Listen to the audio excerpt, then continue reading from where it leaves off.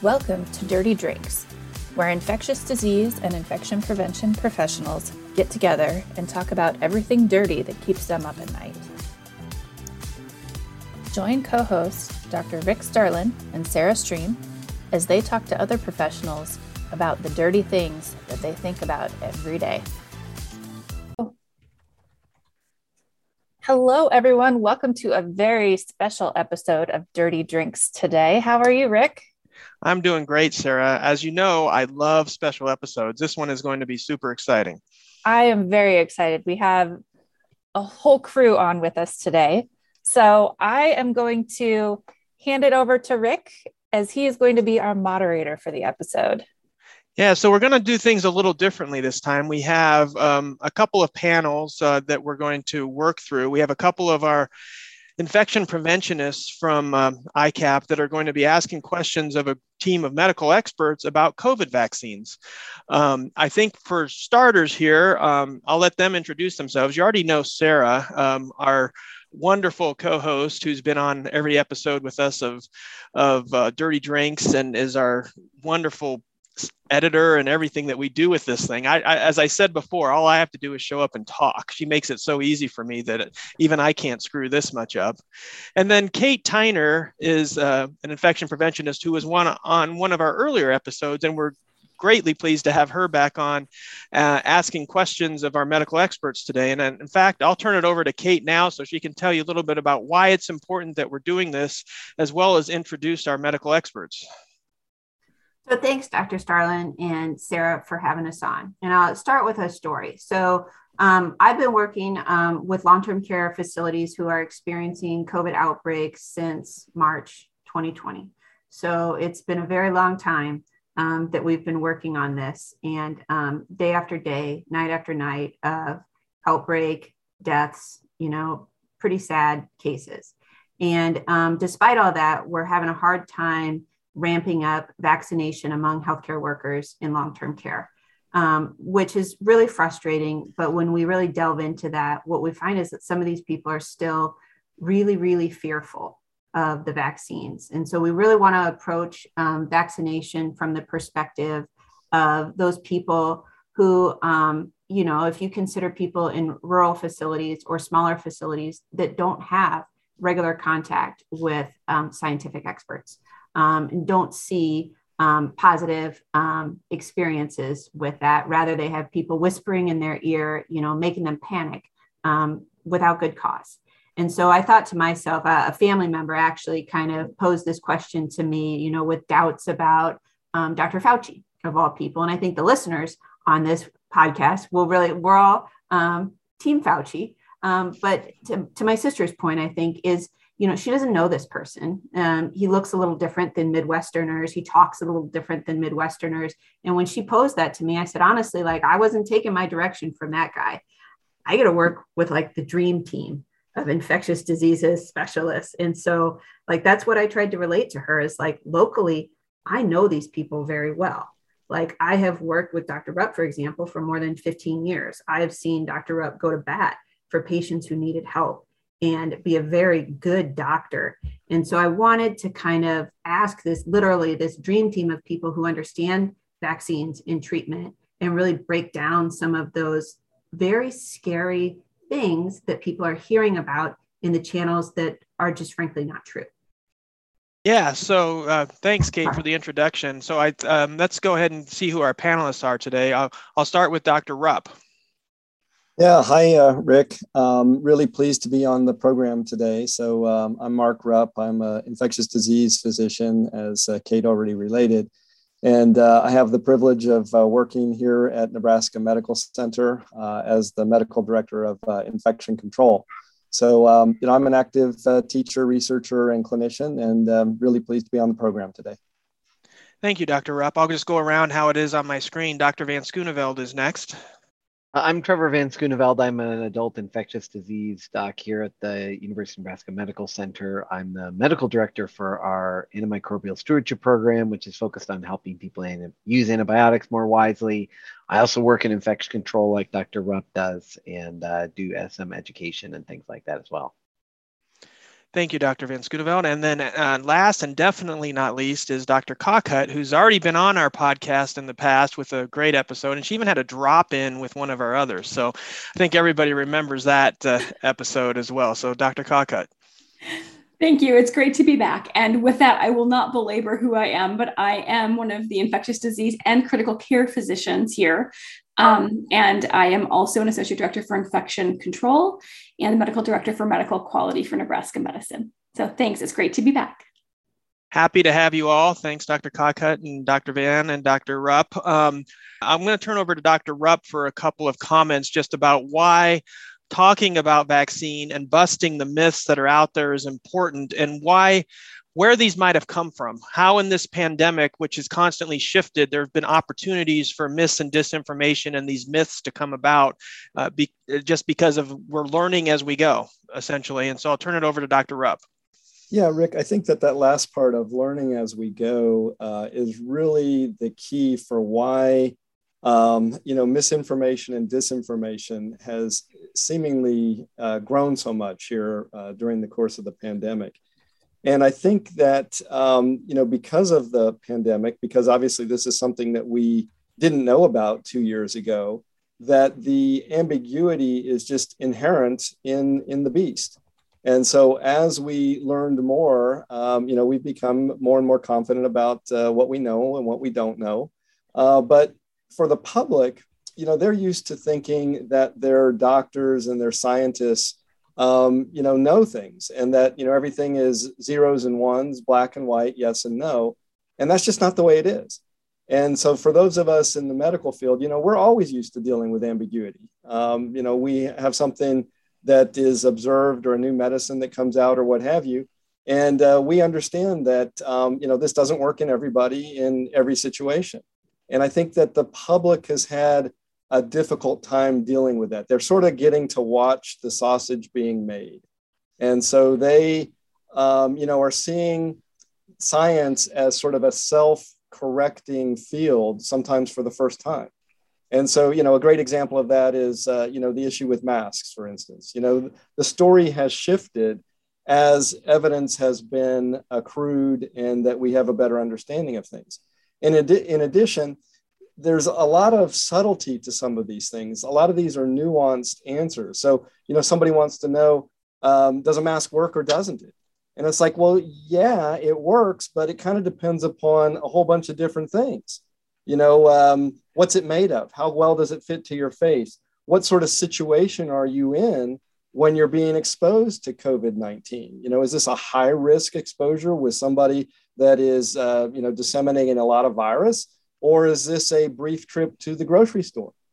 So there's like a huge amount of variables that go in to a lot of the guidance that we try to get the public to understand. And so I think it's critically important that we're having this conversation today around some of the misunderstandings, the myths, if you will, around vaccination. And the whole reason for this is that we want people to be well informed so that they make a good decision based upon real data, real evidence, and will, protect themselves and their family and the community.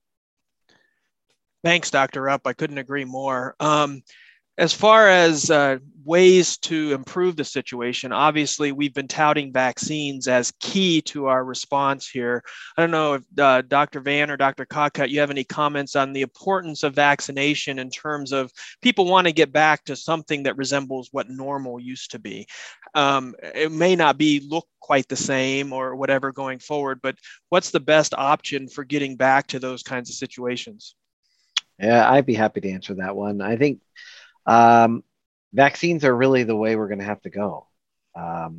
People may love wearing masks and staying at home, but if we want to stop doing that, I think vaccination is the only strategy we have that's going to be successful. So I don't see other strategies that are going to be as fruitful. I think that's just where we have to go if we want to keep people out of the hospital, out of the graveyard, and keep people well. Vaccines are the way we're gonna do that. Thanks, Dr. Van Schooneveld. And Dr. Cockett, what would you say about the effectiveness that we've learned of these COVID vaccines since they've been, studied and released for use? Some of the people might be worried about, well, the flu vaccines, they say they're 20% effective, and I got the flu shot, and I got the flu every year. What do we know about the COVID vaccines as far as their protection goes? That's a great question. And it is something else that's been a learn as we go a little bit as we've seen Delta rise in this pandemic.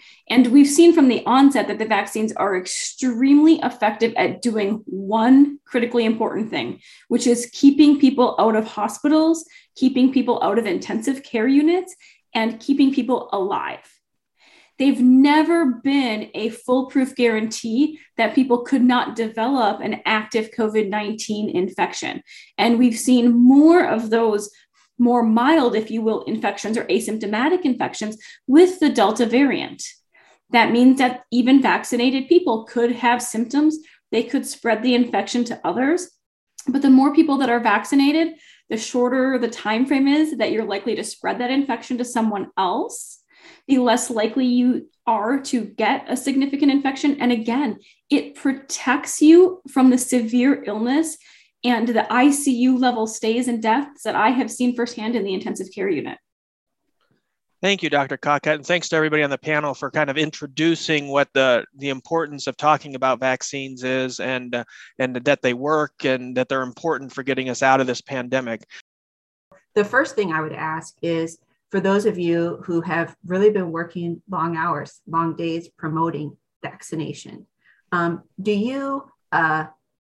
that make you get paid more? Are you paid by Pfizer or Moderna or Johnson & Johnson for promoting the vaccines?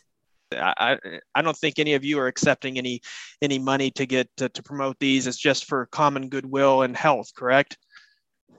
Yeah, that's correct, Rick. All of us are on a salary here, and we're not going to get any extra bonus money for being out and promoting vaccines or any other therapeutics or any other type of preventative advice. So we really just don't have those financial conflicts of interest around any of these issues. Agree. And I think that's the same for Dr. Van Schooneveld and Dr. Cockett from the nodding heads as well on screen. So I will let Sarah ask a question now. She has a question for our panelists. Go ahead, Sarah. I do. So I just want to kind of expand on the fact that you guys aren't getting any financial compensation for this, but I also want to hear what your personal experience has been through the pandemic at work. Are you working extra hours? What are you seeing on the floor? Like, why are you so passionate about promoting the vaccine? And, what sort of changes can that bring about if we get more people vaccinated? Yeah, so Sarah, maybe that is the actual personal incentive that we have for this, because if we could get this pandemic a little bit better under control, our lives would all be better. Right now, all of us have been working, really more than we should be, quite frankly, for about the last 2 years. And I think a lot of people on the call, understand that healthcare workers are really under stress. Hospitals are really under stress. Our nurses and first line workers are at wit's end around this. And so, maybe if there's any incentive that we have for promoting vaccination, it's to get this pandemic behind us so that life will go back to somewhat a little bit more livable for us. Dr. Van, Dr. Cockett, anything to add? I would love to hear from Dr. Cockett about her experience in the ICU. Yeah, I think that she does have a different perspective since, as you all may remember, she's not only just an ID doctor, but she's also one of our critical care specialists as well. So she has a little different perspective from that aspect. So I'd love to hear her input as well. Sure. Yeah, it is a bit of a different perspective, standing in the ICU rooms and standing in ICUs full of COVID patients. And especially when you think about the ICU, our goal at the end of the day is to save lives and to make sure people return to a state of health where they have a quality of life that we all aim for. COVID-19 made that extremely difficult. We saw more deaths firsthand, and they're not quick deaths in an ICU. They are prolonged suffering. It is extremely difficult to live with respiratory failure as a patient. It's extremely difficult to treat respiratory failure when there's not necessarily a fix to get someone better other than support and time.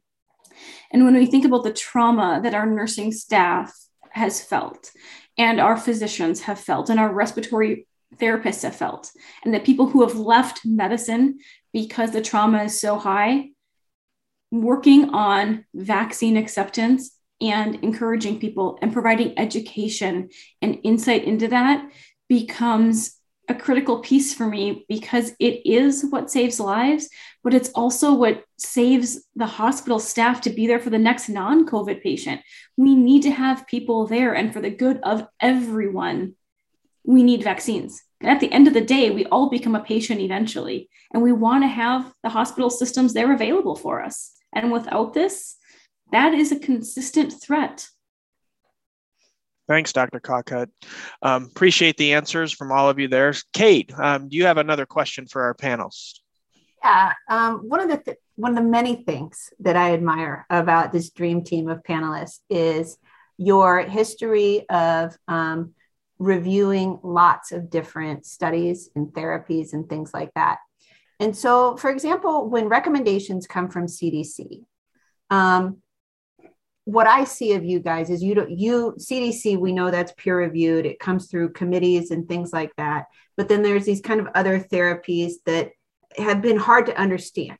And I think a good example of that was like the convalescent plasma and the hydroxychloroquine and whatnot at the beginning of the pandemic. So when therapies like that came out at the beginning of the pandemic, as clinicians, what were you doing to review those types of therapies? And then I think we can kind of match that against how you look at vaccines. Yeah, I think that gets into the question of the very same technology that lets us all meet and talk today led to the rapid dissemination of information that maybe wasn't well thought out or thought through, and obviously caught the mainstream because everybody was scared. They were looking for things to do.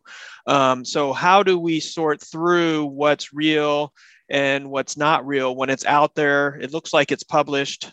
Public can't tell if it's peer reviewed and acceptable or not. So how do you know what's right? I'll let Dr. Van start with that one if he doesn't mind. Yeah, that's a great question. We spent the last 18 months continually updating a guidance document on the treatment of COVID-19 that has gone through many different permutations. And I think you bring up some of the really important issues there of how do you sort through what is good science, what is published information but not peer reviewed, and what is just something that I'm reading on CNN. And so what I think has really helped us is first, we have experts in the science of treating infectious disease, and particularly in treating viral infections. And so it was really, I never understood why people would think an antibiotic like azithromycin would treat a virus. To me, that made zero sense. We've never treated viruses with antibiotics. One thing we know is if we give antibiotics to people with viruses, they actually do worse than if we don't give them anything. And so it's really just, first, you have to use common sense. And then second, you do have to look at the literature and put it into context of what's been published, what's available, what's reputable literature, what's hearsay. And then it's good to sit down with people who are experts in the field and come to a consensus. The other thing we've done is change somewhat what we've done. Things that we used to recommend, we don't recommend. Things that we recommended, we don't anymore. And so we, as the science has improved, as people have studied this very carefully, have done the randomized trials. And I think that's the best thing. I mean, we all jumped on board with enthusiasm for some of these things based just on studies done in the lab. But as an infectious disease experts, we know that 90% of what works in the lab won't ever make it through a clinical trial.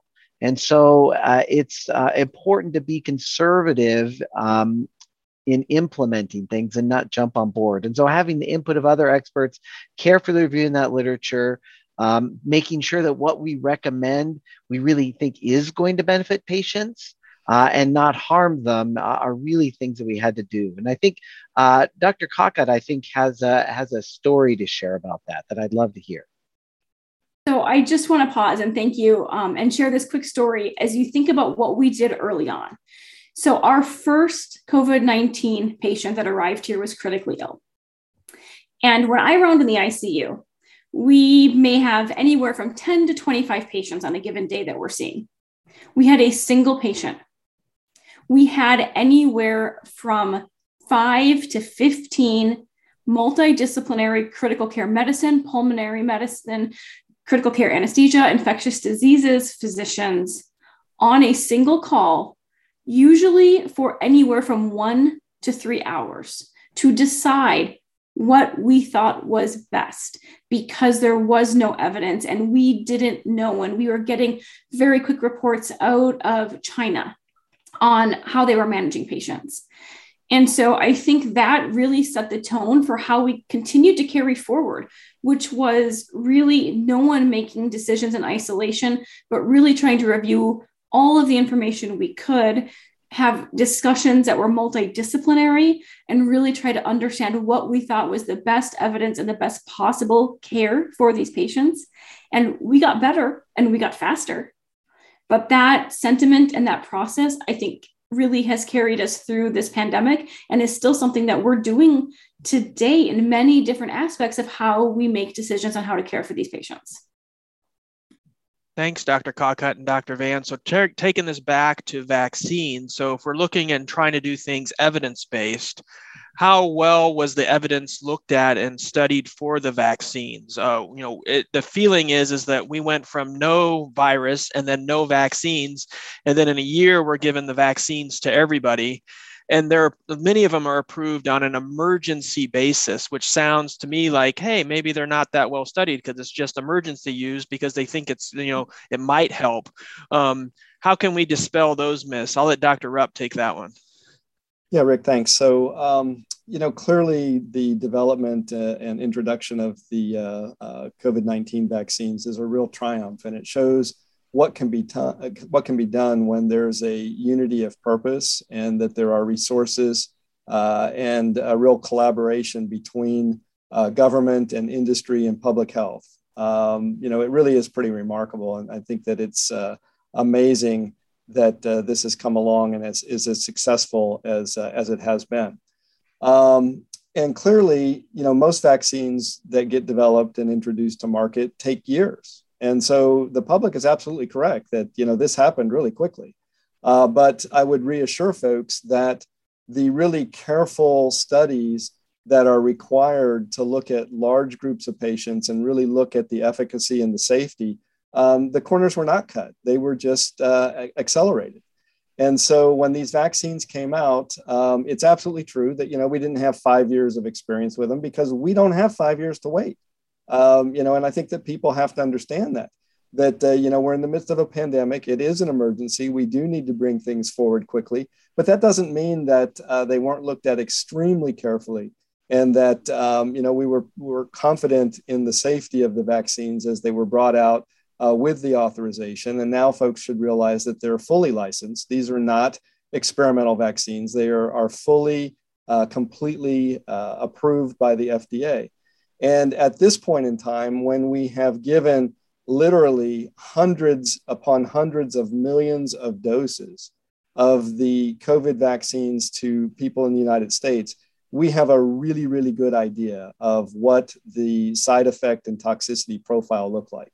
Now, again, these vaccines have not been followed for years because they just haven't been in existence for that long. But people need to be really reassured that they are both very effective, that they are very safe, and that in no instances in the past do we have examples where a side effect only becomes, or an adverse event only becomes evident years after a vaccine is given. I mean, in all the vaccines that are out there on the market, that's just not been the case.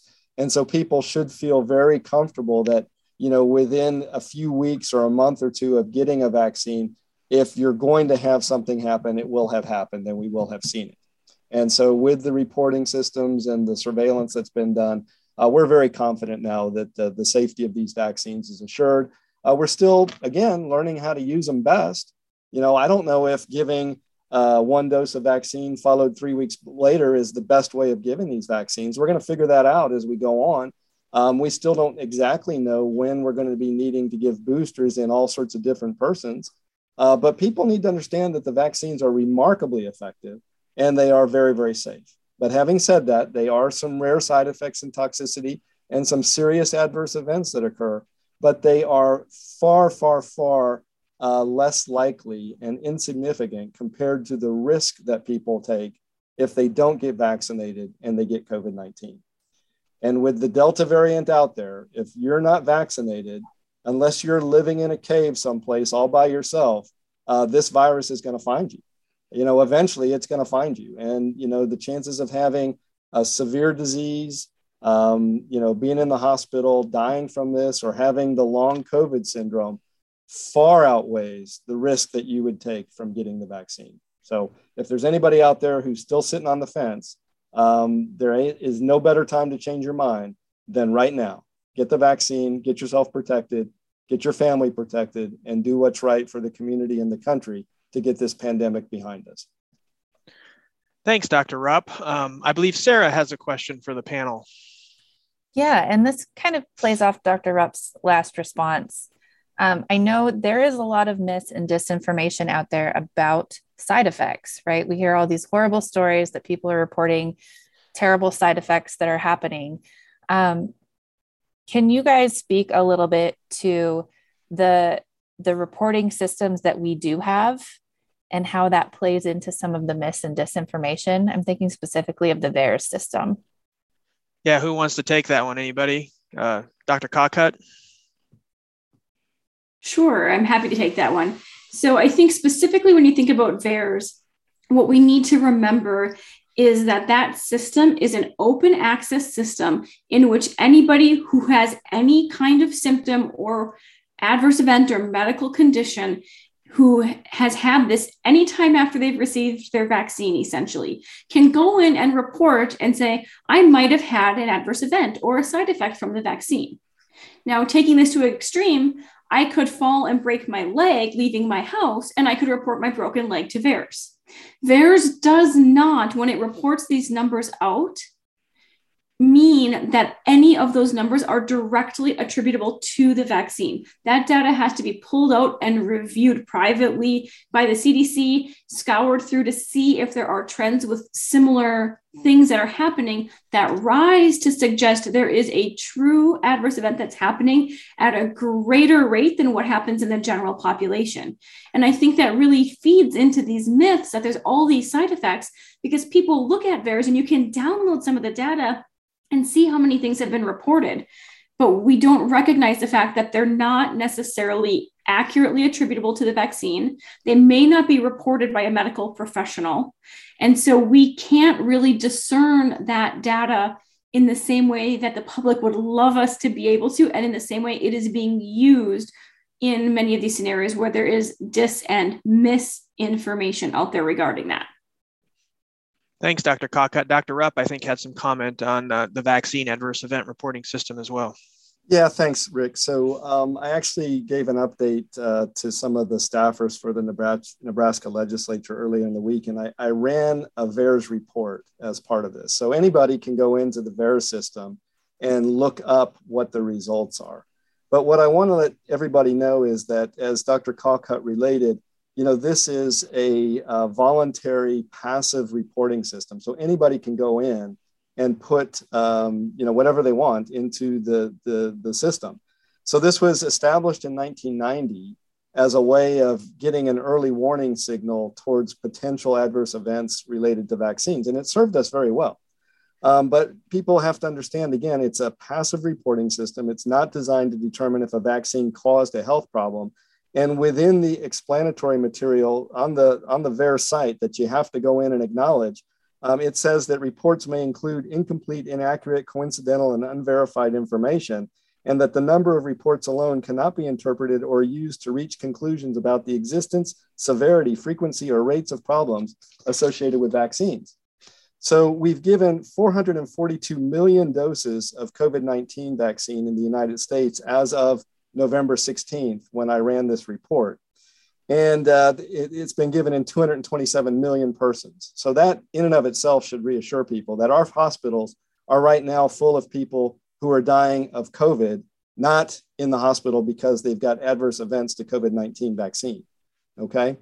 And then there have been 643,957 adverse events reported associated with the vaccine. Again, associated, not meaning that they were caused by the vaccine. And so a lot of the stuff that we know can be related to the vaccine has been reported. So people getting sore arms and feeling muscle aches and fevers and all those things that we associate with the reactogenicity of the vaccine, that, telling us that there's an inflammatory and immunologic response. There have been 6,775 deaths in people who've been reported after the vaccine. Now, please understand that in 2019, prior to there being COVID anywhere, there were 2.8 million deaths in the United States in a year. That's equal to 7,821 deaths per day. Okay, so when you get a vaccine, all those things that continue to kill Americans continue to occur. You still have people getting heart attacks and strokes and automobile wrecks and all the other stuff. So there is no big signal that this vaccine is causing deaths and real problems. And then there's a lot of other things that are reported in there. And I just grabbed a couple of them just so that folks would understand that you can go in and put anything into this reporting system. So there's one case each of poor milk ejection reflex, complete decongestive therapy, endocrine system examination, dental implant removal, stiff skin syndrome, anal erythema, foreign body in the skin, finger licking, et cetera, et cetera, et cetera. I mean, it goes on for thousands and thousands of these reports. And so this is exactly what you get out of this system is that, we want people to put everything in there so that if we see a pattern, we can go and investigate it. And that's how we found some of these things that are serious, and people need to understand that. So, the Johnson & Johnson vaccine does in rare circumstances cause clotting problems.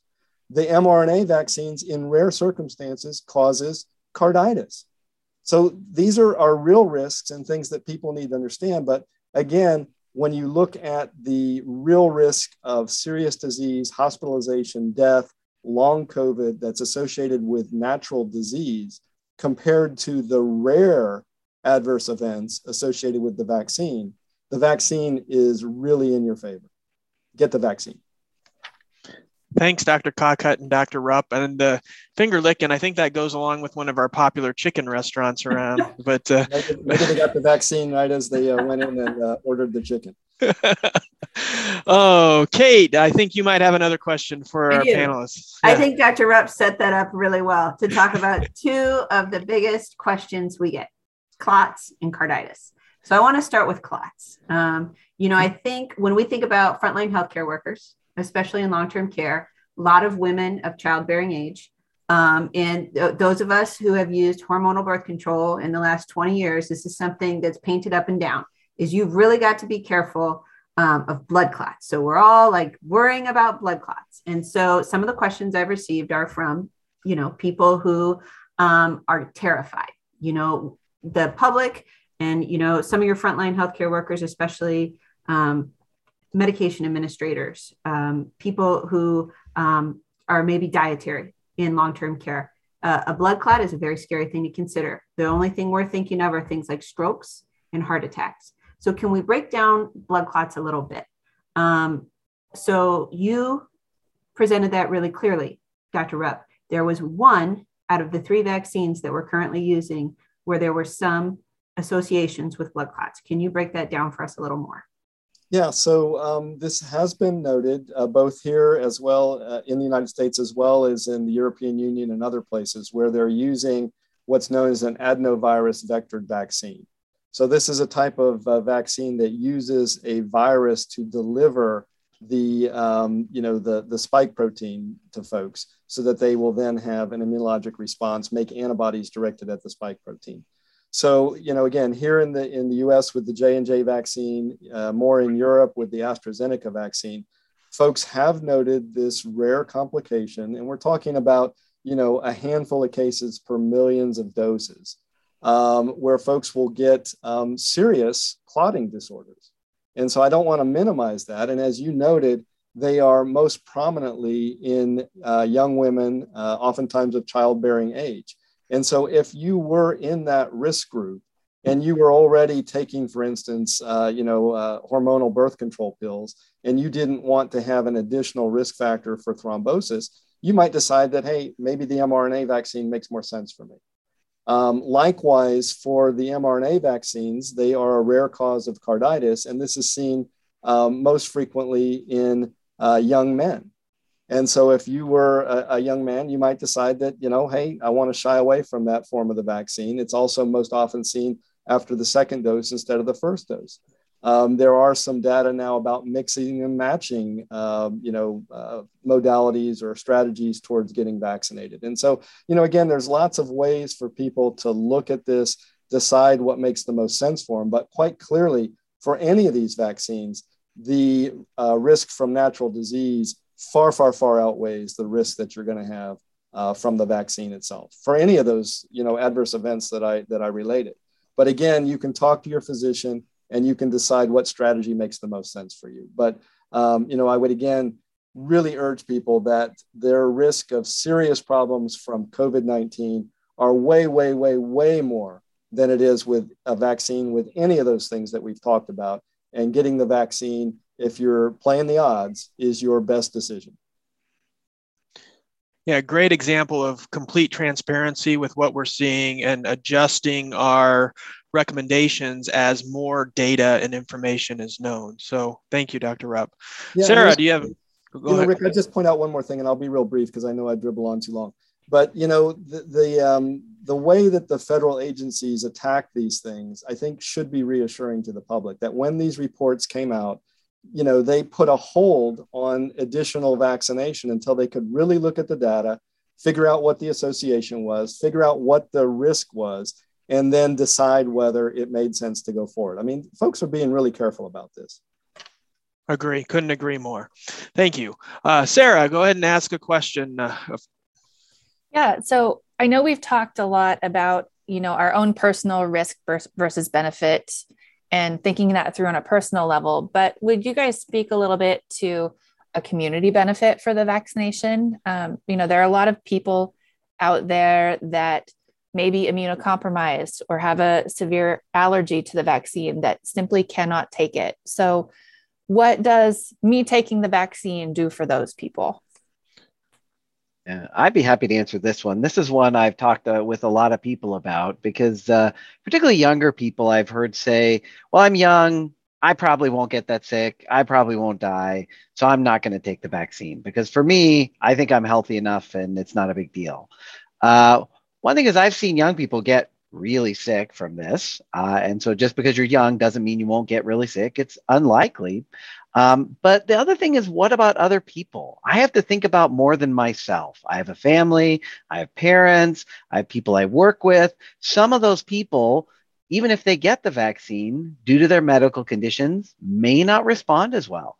They may have conditions, lung disease, heart disease, that put them at increased risk for severe illness, even if they are vaccinated.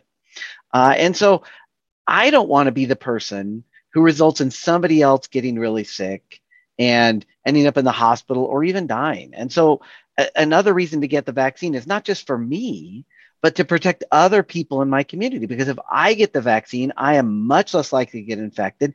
Even if I do get infected, I'm much less likely to transmit the disease. And so when I'm looking out for other people, the best thing I can do to benefit others is get vaccinated.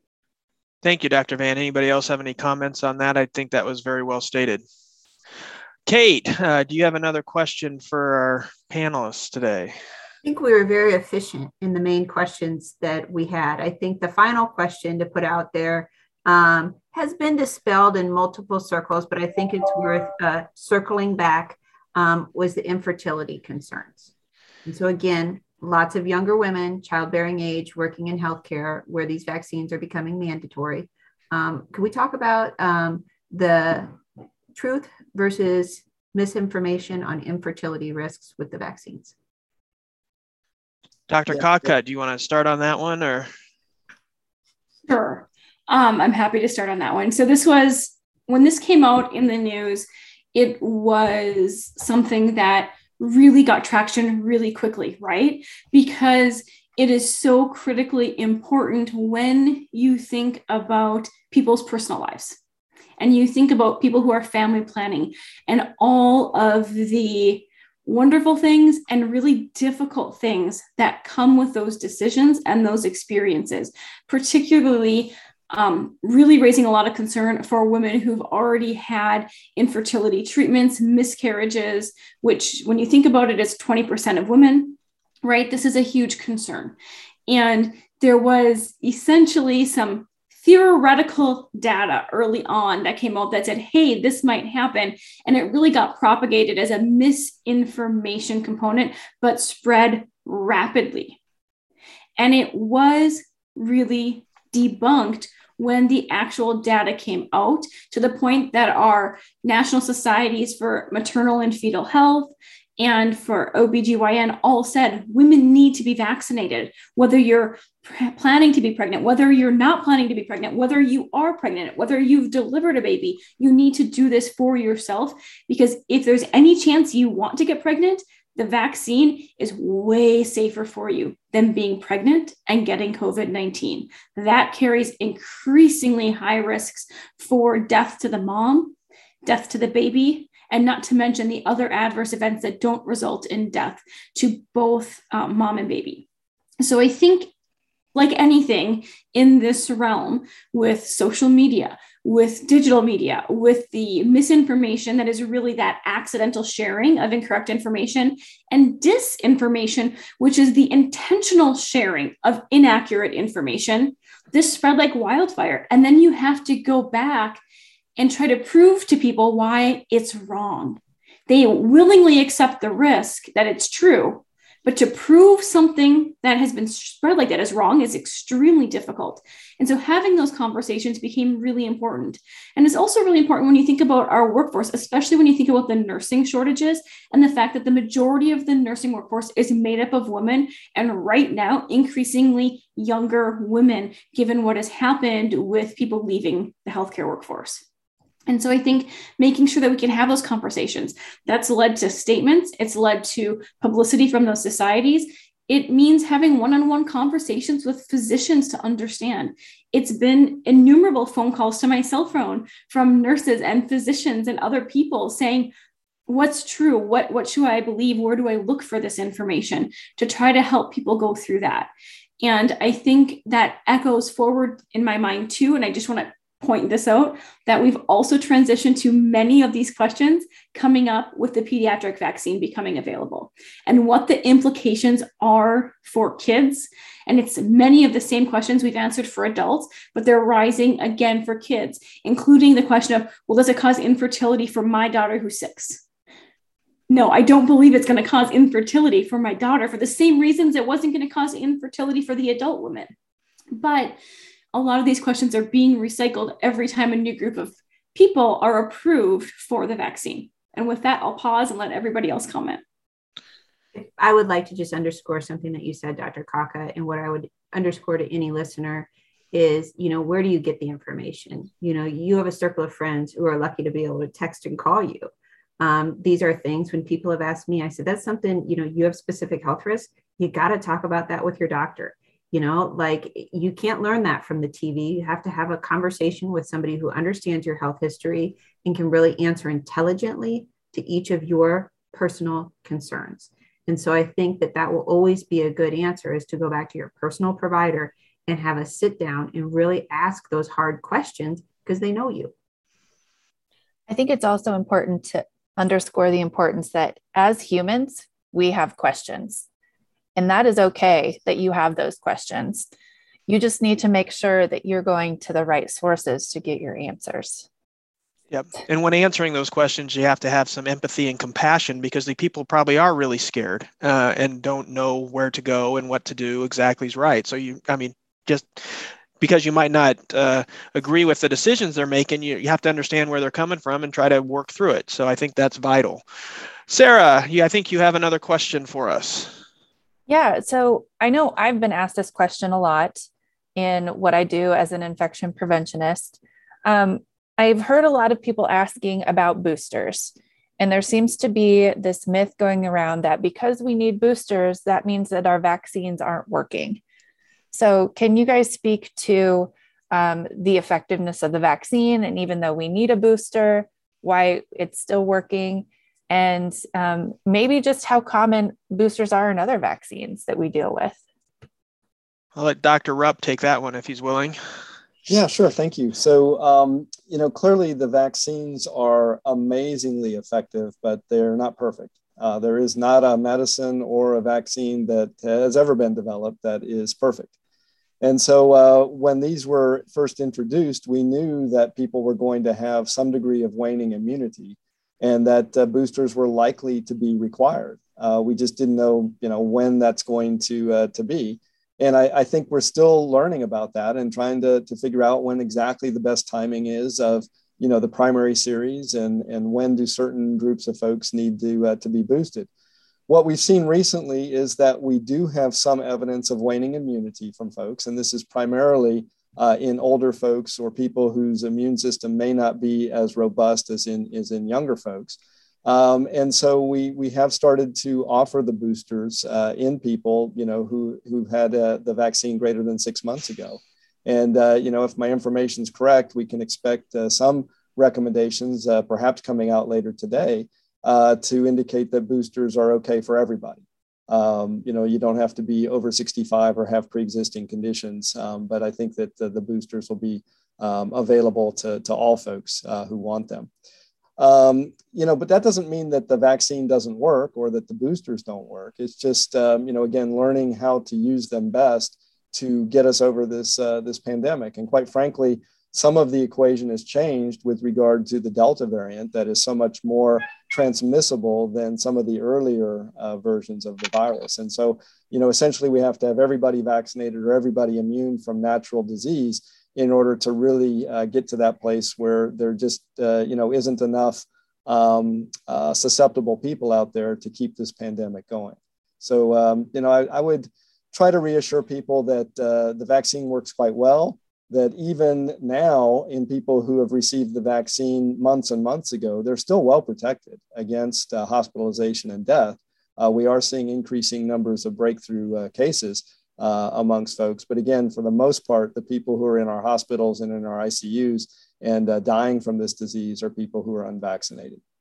Yeah, can I add to that? I think the use of boosters for vaccines is not a new thing, right? We need a tetanus vaccine every 10 years.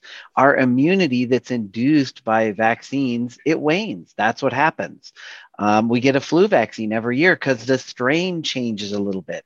The strain of COVID has changed a little bit. And so I wouldn't consider these ineffective. I agree 100% with Dr. Rupp. These are tremendously effective. Some of the most effective vaccines I've ever seen developed. The other thing I sometimes hear is people telling me, I'd rather have natural immunity. That's way better than a vaccine. Well, in the past, I've generally agreed with the statement that natural immunity can be better. It's a little bit of roll of the dice with how the disease turns out. But this is one of the rare instances where a vaccine is actually more effective than natural immunity. The data that I've most recently seen is a vaccine is 5.5 times more effective at preventing infection than having a previous infection. That means that a vaccine is better than getting infected. And again, that's not terribly surprising. It's a respiratory viral infection. Doesn't mount that strong of an immune response when you get COVID, unless you get really, really sick. And so I think that's another thing, another myth that I hear. And so this is one place where vaccines are more effective than natural immunity. The disadvantage of natural immunity is you are rolling the dice with how things will turn out when you get an actual infection and you're putting others at risk. I think too, just to add to that, in the concept of natural immunity, with this particular infection, there seems to be this general idea that when you get an infection of any kind, natural immunity is there and it's good for life. That is a very rare thing in the world of infections, right? Like most infections, you don't get it once and can never get it again. Right? Like we think about chickenpox a lot that way, but the common cold, respiratory viruses, bacterial infections, like different types of pneumonia. I mean, these can happen over and over again, despite having been infected, despite an immune response. You are not immune to future infections from everything. So I think we have to remind people that this is not a standard and that natural immunity isn't something that just sticks with us with every infection we ever encounter for life. And Dr. Rupp has something to say, so I'll stop there. Oh, well, thanks, Kelly. I think we have a marketing problem. And so I would urge for everybody who's on the call, and I'm sure many of you are out there in the camp that you're trying to encourage vaccination. We should stop using the term natural immunity, because in our society, natural is always good. And so I would start saying disease-induced immunity. And disease is not good. Yeah, and I think that's a great point. Vaccine-induced immunity is natural immunity. It's your antibodies that your immune system created to the COVID virus. They're the same kind of antibodies that you would develop if you got an actual infection. And so disease-induced immunity versus vaccine-induced immunity, it's all natural. There's nothing fake about it. Very good points, all of you. Thank you all for chiming in on that last question. I don't know if anything we have not covered that you would like to say in any closing discussion that we haven't discussed. I think Dr. Cockett has something to say. Thank you, Kelly. I just want to make one point at the tail end, because I know we're not going to talk a lot about this. And maybe Dr. V wants to add something, because I know he has kids too that are at this age. But the pediatric vaccines are still incredibly effective. They're incredibly safe. And I, along with essentially every pediatrician and pediatric infectious disease doctor that I know, jumped at the chance to get my children vaccinated once that data was released and this had approval. So I just want to touch on that at the end, because I know there's a lot of people who as an adult say, I'm willing to take a risk, but can I take that risk for my kids? And I want to tell you that I'm a mom who wants to do the best possible thing for my kids and keep my kids as safe as I can. And getting COVID-19 naturally as a disease, as opposed to having a vaccine, is more dangerous for my kids based on the data that I've seen, in my opinion. I would totally second that. I have 5 kids. 4 out of 5 were already vaccinated because they were old enough, and the 5th one is getting vaccinated. So I super supportive, and I totally agree with what you said. My tagline is get the vaccine for yourself. Get the vaccine for your family and your loved ones, and get the vaccine to help your community.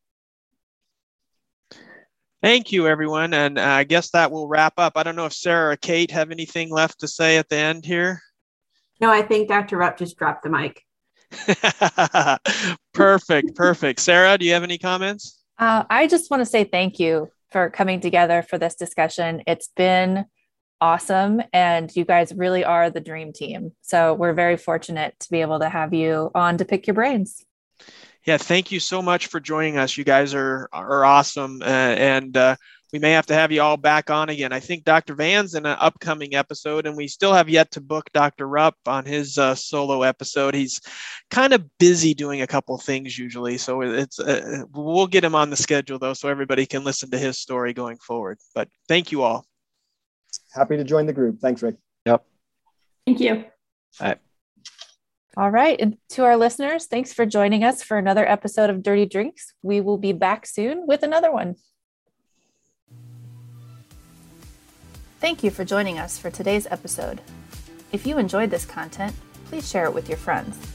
And don't forget to be a part of the conversation by following us at dirty_drinks on Twitter. If you would like to share your story, reach out to us through Twitter to become a guest on future episodes. We would love to meet you. Have a great week, and make sure to get your fill of dirty drinks.